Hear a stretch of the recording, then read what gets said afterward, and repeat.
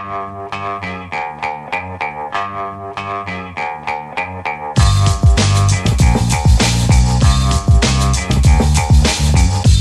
the Brian Lehrer Show on WNYC. Good morning again, everyone. And now we turn to our climate story of the week, which we do every Tuesday on the show. On Friday, the Biden administration paused a decision on whether or not to approve what would be the largest natural gas export terminal in the United States. Instead, it has directed the Energy Department to evaluate the project's impact on climate change. First, the proposed terminal, called Calcasieu Pass 2, or CP2, is being planned for the Louisiana coastline. If approved, it would involve bringing gas extracted via fracking through a new pipeline. At the terminal, the gas would be condensed into liquid, chilled, and sent to markets around the world. Now, climate activists are referring to the terminal as a carbon megabomb. The Guardian reports it would ship up to 24 million tons of liquefied natural gas, or LNG, each year once built. The department has never before rejected a proposed natural gas project on these grounds, and there are 16 other proposed terminals which might face the same fate. So this policy decision, one way or another, is a very big deal. And in fact, for a country, the United States, which is now the largest liquid natural gas exporter in the world. Climate activists are lauding the Biden administration's new position as a victory. Others see it as Biden's way to appease climate activists while not really changing that much. But joining us now to break down the Biden administration's pause on natural gas export at CP2, as well as the environmental, political, and economic implications, is Robinson-Meyer, founding executive director of Heatmap, a relatively new climate-focused media company. Hey, Robinson, welcome back to WNYC. Hey, Brian, thanks for having me. So we're going to get granular on both the natural gas export industry in the U.S., which a lot of listeners know very little about, and why the Biden administration is pausing this terminal now. But first, as I said, since our focus is climate, activists have called this project a carbon megabomb. Can you explain just the scope of this terminal and what some fear the environmental impact might be? Yeah, absolutely. So CP2 itself was going to export about, or is proposed to export about 20 million tons per year of liquid natural gas, which would be about 20% of, which would increase like U.S. liquid natural gas exports at their current rate by 20%. By the time CP2 would be built, it would actually, U.S. exports will be much higher than they are now because there's just already locked in growth into the system. There's already terminals that are basically have mostly been built and are just waiting to open. But it would represent a major expansion of U.S. liquid natural gas capacity. And I think there's really two things that I would call out about it. The first is that CP2 just by itself is a very pollution intensive proposal. It would emit just from the site itself, about 2 coal plants worth of carbon pollution, and in fact be the second most carbon pollution facility of any kind in Louisiana. I think the second thing is that CP2 is really just part of a wave of proposed new liquid natural gas export terminals that are slated to come online across the Gulf Coast. And I should add that while this announcement initially was that the Biden administration would pause CP2's proposal by itself, what it has done since then is actually pause all pending applications to the Department of Energy for new liquid natural gas export terminals to review their impact on the climate and how much U.S. liquid natural gas exports should increase, what that would mean for the climate, how we should think about it, so on. Yeah, so this is a big deal decision by the Biden administration. Let me ask you to give our listeners some of the economic context here, because you're right. Although the United States only began exporting liquefied natural gas in 2016, it is now the world's top exporter of the fossil fuels, of that fossil fuel. So for people who might not know, can you give us a bit of background on how new this is at all? I mean, 2016, it's like yesterday, and how the U.S. became the biggest exporter of this energy source? Yeah, absolutely. So I think it makes sense actually to go back to the mid 2000s because back in the mid 2000s, when energy planners and experts and engineers were looking at what fossil fuels the US had and what it was believed to have, they actually thought the US was about to run out of natural gas. And there was this concern kind of through the late Bush administration that the US would soon not have natural gas. We had a very natural gas intensive energy system already. People use it to heat their homes in New York, certainly in New Jersey, where I'm from. But they and the concern was that we were going to run out of domestic natural gas to mine. And so there were started to be companies started to build natural gas import terminals along the Gulf Coast. And it was kind of a new thing. At that point, Japan had really been the first country to experiment with importing or exporting importing rather liquefied natural gas. And the idea that the US would import liquefied natural gas was very strange, but companies started to invest in these big facilities. Then in the late 2000s, fracking happened. And we discovered that there were enormous quantities of natural gas that were previously not thought to be economical to extract that were now completely accessible and, in fact, very cheap. And the US went from believing it would have a shortage of natural gas to realizing that it would have a surplus. In fact, so much that we could kind of burn natural gas for centuries and it would be fine. That would be disastrous for the climate, obviously, but economically, it's there to consume. And so those companies that had built these natural gas import terminals along the Gulf Coast, many of them retrofitted to being natural gas export terminals because suddenly now there was a surplus of natural gas. And the first one of those opened in 2016. And since then, trade has really expanded enormously.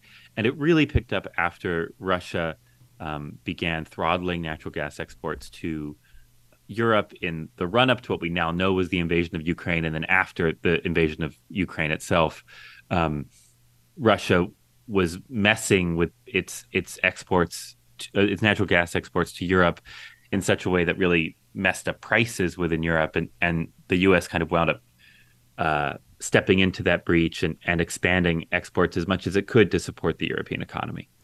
So a lot of it is going to Europe. Some of it is because of the Russia-Ukraine war. That's really interesting. Talk more then about the potential environmental impact of this industry expanding even more in the United States. Because natural gas, some people may remember, has long been touted as cleaner than other types of fossil fuels, at least. For example, we saw the U.S. Energy Information Agency, so part of the federal government, put it this way on their website: burning natural gas for energy results in fewer emissions of nearly all types of air pollutants and carbon dioxide than burning coal or petroleum products to produce an equal amount of energy, I guess, than burning those products. But new reports are saying that this natural gas terminal could actually be worse than coal, and you were putting it somewhat in that context before. So what are the climate experts claiming if this were really to expand further as an industry in the United States and there were to be, this dozen and more new liquid natural gas exporting facilities that are on the docket? So it's the kind of to do the whole math here, I think, is really complicated. So I'm going to try to kind of build it one by one. So I think at just a root level, natural gas emits less greenhouse gas pollution than coal. If you just have a unit of natural gas there in your laboratory and a unit of coal and you burn them, you're going to get less carbon from the natural gas. There'll be less carbon pollution, less greenhouse gas emissions from the natural gas for the same amount of energy. That's exactly right. And I think generally over the past 2 decades, as we've realized there's this surplus of natural gas in the United States, in our domestic electricity grid, in the US power generating system, that huge amount of cheap natural gas has really driven out coal from the system. It has basically gone and we've replaced all these coal plants with natural gas plants. They produce electricity more cheaply and with fewer carbon emissions. And that has been actually the primary driver of America's decrease in greenhouse gas emissions over the past 10, 15 years. And so domestically, we tend to think of natural gas as, yes, being cleaner than coal. Recently, there have been a series of studies that I should add have not been published in a scientific journal. There's really two big studies, and or even one, and it claims that natural gas as a system might be more damaging than burning coal. That in fact, if you look at the entire system that we use to extract natural gas from the ground, move it across the territory through pipelines, store it, compress it, maybe get it ready to burn, uh, get it ready for export, move it on ships across the ocean. If you look at that whole system, this one study by a scientist named Robert Howarth, he alleges that it is so leaky, that system is so leaky across the board that natural gas is 24 times worse than coal. In fact, he says if you look at the absolute worst case scenario, it's almost 300 times worse than coal for the climate. Now, I should add, this study hasn't been published in a scientific journal, and there's a lot of disagreement about how exactly you should interpret this math. You know, how Earth really takes warming that happens in the next 10 or 20 years to much more seriously than warming that happens, in the next century. Other climate scientists disagree with that way of weighting emissions. But the basic issue is that natural gas itself contains methane, or mostly is methane. Methane is a greenhouse gas itself. It actually, on a short-term level, is far worse for the climate. It traps more heat at a very short-term level than carbon dioxide does. And so if you have this leaky system and it emits a lot of natural gas unburned into the air, then that would be very bad for the climate. And so what this recent campaign against liquid natural gas export terminals has been about among climate activists has been, they say, look at this study. Natural gas is way worse than we thought. And it's especially way worse if you look at it as this global liquefied natural gas system. And therefore, we need to shut it down right now. Has the boom in liquefied natural gas production in the United States made us energy independent, or let's say extremely less dependent on countries like Saudi Arabia? A lot of people, especially now, are looking for the U.S. To be less dependent on anything involving us in the Middle East than we have been in the past. It definitely has. And I think that is what is so interesting about this decision, and what is what produces so many of the different ways of thinking about this decision in a way. First of all, the America's ability to export a lot of natural gas has been a very big deal during the Ukraine war. It definitely helped the European economy that natural gas was there to be directed to help Europe. Now, climate activists would say, yes, this natural gas may have been helpful to Europe in the past year or two, but Europe is going to be able to solve its problems with clean energy going forward. They don't really need our gas, 5 years from now, 10 years from now. What they certainly don't need is an increase in export capacity. Right now, the other major exporter of liquefied natural gas is Qatar. And I think what U.S. natural gas exports do is if we're not selling a country gas, probably Qatar will. If we're both selling a lot of gas, maybe countries that were not planning on building gas import capacity may build gas import capacity. Mm-hmm. So it's very hazy how this works out. I think it absolutely has led to the U.S. energy system being less coupled to oil prices. And so there's ways for us to generate energy that don't directly rely on Saudi Arabia or OPEC. There's another dynamic that people sometimes bring up, which is the more export capacity for natural gas that we build in the U.S., the more coupled U.S. domestic gas prices and the global price for natural gas become, because these markets become more and more related, right? Potentially by 2027, we'll be exporting about 20% of all natural gas we extract in the United States. That could lead to natural gas prices in the U.S. getting higher. And that, even though that would give the U.S. a lot of leverage and kind of energy global geopolitics, it would actually maybe decrease our independence by raising costs for consumers. Because U.S. consumers would be competing with the consumers that the companies want to ship to abroad Exactly. to make more of a profit. Exactly. So I hear the complexity there. And I wonder if you think politically that this is going to become an issue in the presidential race this year, with Biden now putting on pause this liquid natural gas exporting facility in Louisiana and possibly many more that the industry would like to build.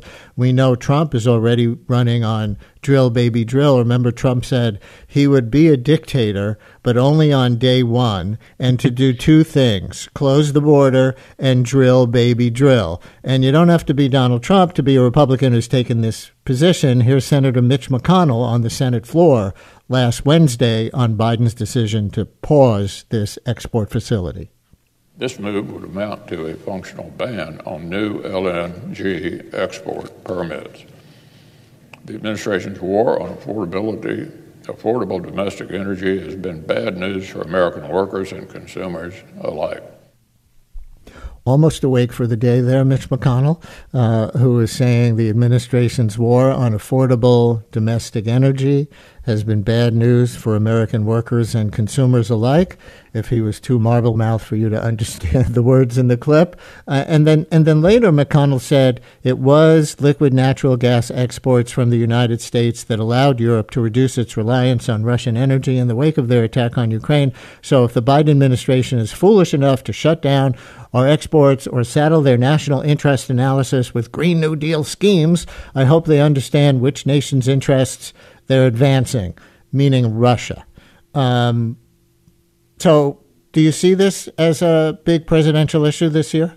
I do. I think it's actually the main way to understand this move is maybe as a piece of presidential politics and presidential, election politics. From the Biden campaign side, what I think Biden officials and Biden campaign workers and the president himself have noticed is that despite passing several laws that are going to advance U.S. decarbonization, first and foremost, the Inflation Reduction Act, that news has just not broken through among younger voters. Younger voters don't seem to have realized the extent, or maybe they don't believe the extent to which the Inflation Reduction Act and other recent laws and actions by the Biden administration will reduce U.S. emissions. And younger voters are quite angry at the president for a substantive reason for his how he has for the Israel-Gaza war. And they know third, the Biden administration knows third, that when the Biden administration approved the Willow pipeline through Alaska, that was seen as a great betrayal by climate activists and by young voters. In fact, it seems like the Willow pipeline approval, which is this big oil pipeline in Alaska that the administration approved last year, seems to have broken through way more than the Inflation Reduction Act ever did. And by putting these natural gas terminals on pause, the Biden administration seems to think that it can kind of hold off another betrayal story, that it can show that it is interested not only in expanding clean energy, but in slowing the growth of fossil fuels. On the Trump administration side, Donald Trump actually promised this weekend that if he took office, he would unpause this pause. He would restart the approval of these projects and would try to expand U.S. liquid natural gas export capacity. So he did get to it specifically already. I want to get one caller on here who I think is going to say we can have the best of both worlds. We can have the benefits of liquid natural gas, but still crack down on its potential climate harms. Mark in Eastern New York, you're on WNYC. Hi, Mark. Hello, Brian. It's a very simple thing that I have to say. Methane is a terrible greenhouse gas if it gets in the atmosphere. But it doesn't have to get in the atmosphere if you fix the leaks. The leaks are the problem. What we just need is to fix the leaks so that we keep the methane natural gas in the pipes and in the liquid form and in the ships. Don't let it get out into the air. Mark, thank you. Are engineers saying that Mark's fix is possible or not possible, or have you heard that proposal before? Not only is it possible, the U.S. is doing it. And I think this sits at a really interesting angle to the claim by climate activists that natural gas may be much more polluting than we previously think. So the EPA has just implemented new regulations limiting leaks from natural gas pipelines, from natural gas facilities. It will result in major reductions of these leaks in the U.S. And Congress has actually backed up that regulation with penalties. So if you don't comply with the regulation and you're still leaky, you have to pay a tax on the amount of methane that you leak into the air. What some activists, I think, would retort is that, yes, we will have that regulation. We will be monitoring liquid natural gas in the U.S. However, once you export natural gas, sometimes the ships on which you export it are quite leaky themselves. Sometimes the terminals that you export it into or the pipelines where you take the natural gas can be themselves leaky. And so there is still leaks somewhere in the system. But I actually do think I think the caller is a great point. And I think this is an aspect of of this claim by climate activists that I'm hoping Heatmap, where I work, the climate site that I work, heatmap.news, you can find us, we'll be able to drill into this more, because at the one hand, we're understanding just how dangerous these leaks are. On the other hand, we are regulating these methane leaks way more now, and we're about to regulate them way more than we ever have before. And how those two assessments, how that assessment and how this new regulation fit together, I think no one's quite squared the circle on yet. And there we leave it with Robinson-Meyer, founding executive editor of the climate-focused news organization Heatmap. Primer for many of you who weren't familiar with this issue on what is a very important issue, how much liquid natural gas, which the U.S. has become so dependent on and made so much money from, but has such climate implications, how much should the Biden administration pause or halt the development of export capacity? He did put one major facility on pause, and that is now drawing a reaction from Trump and other Republicans and part of the presidential election year debate. And that's our climate story of the week. Robinson, thank you for joining us. Thanks for having me, as always.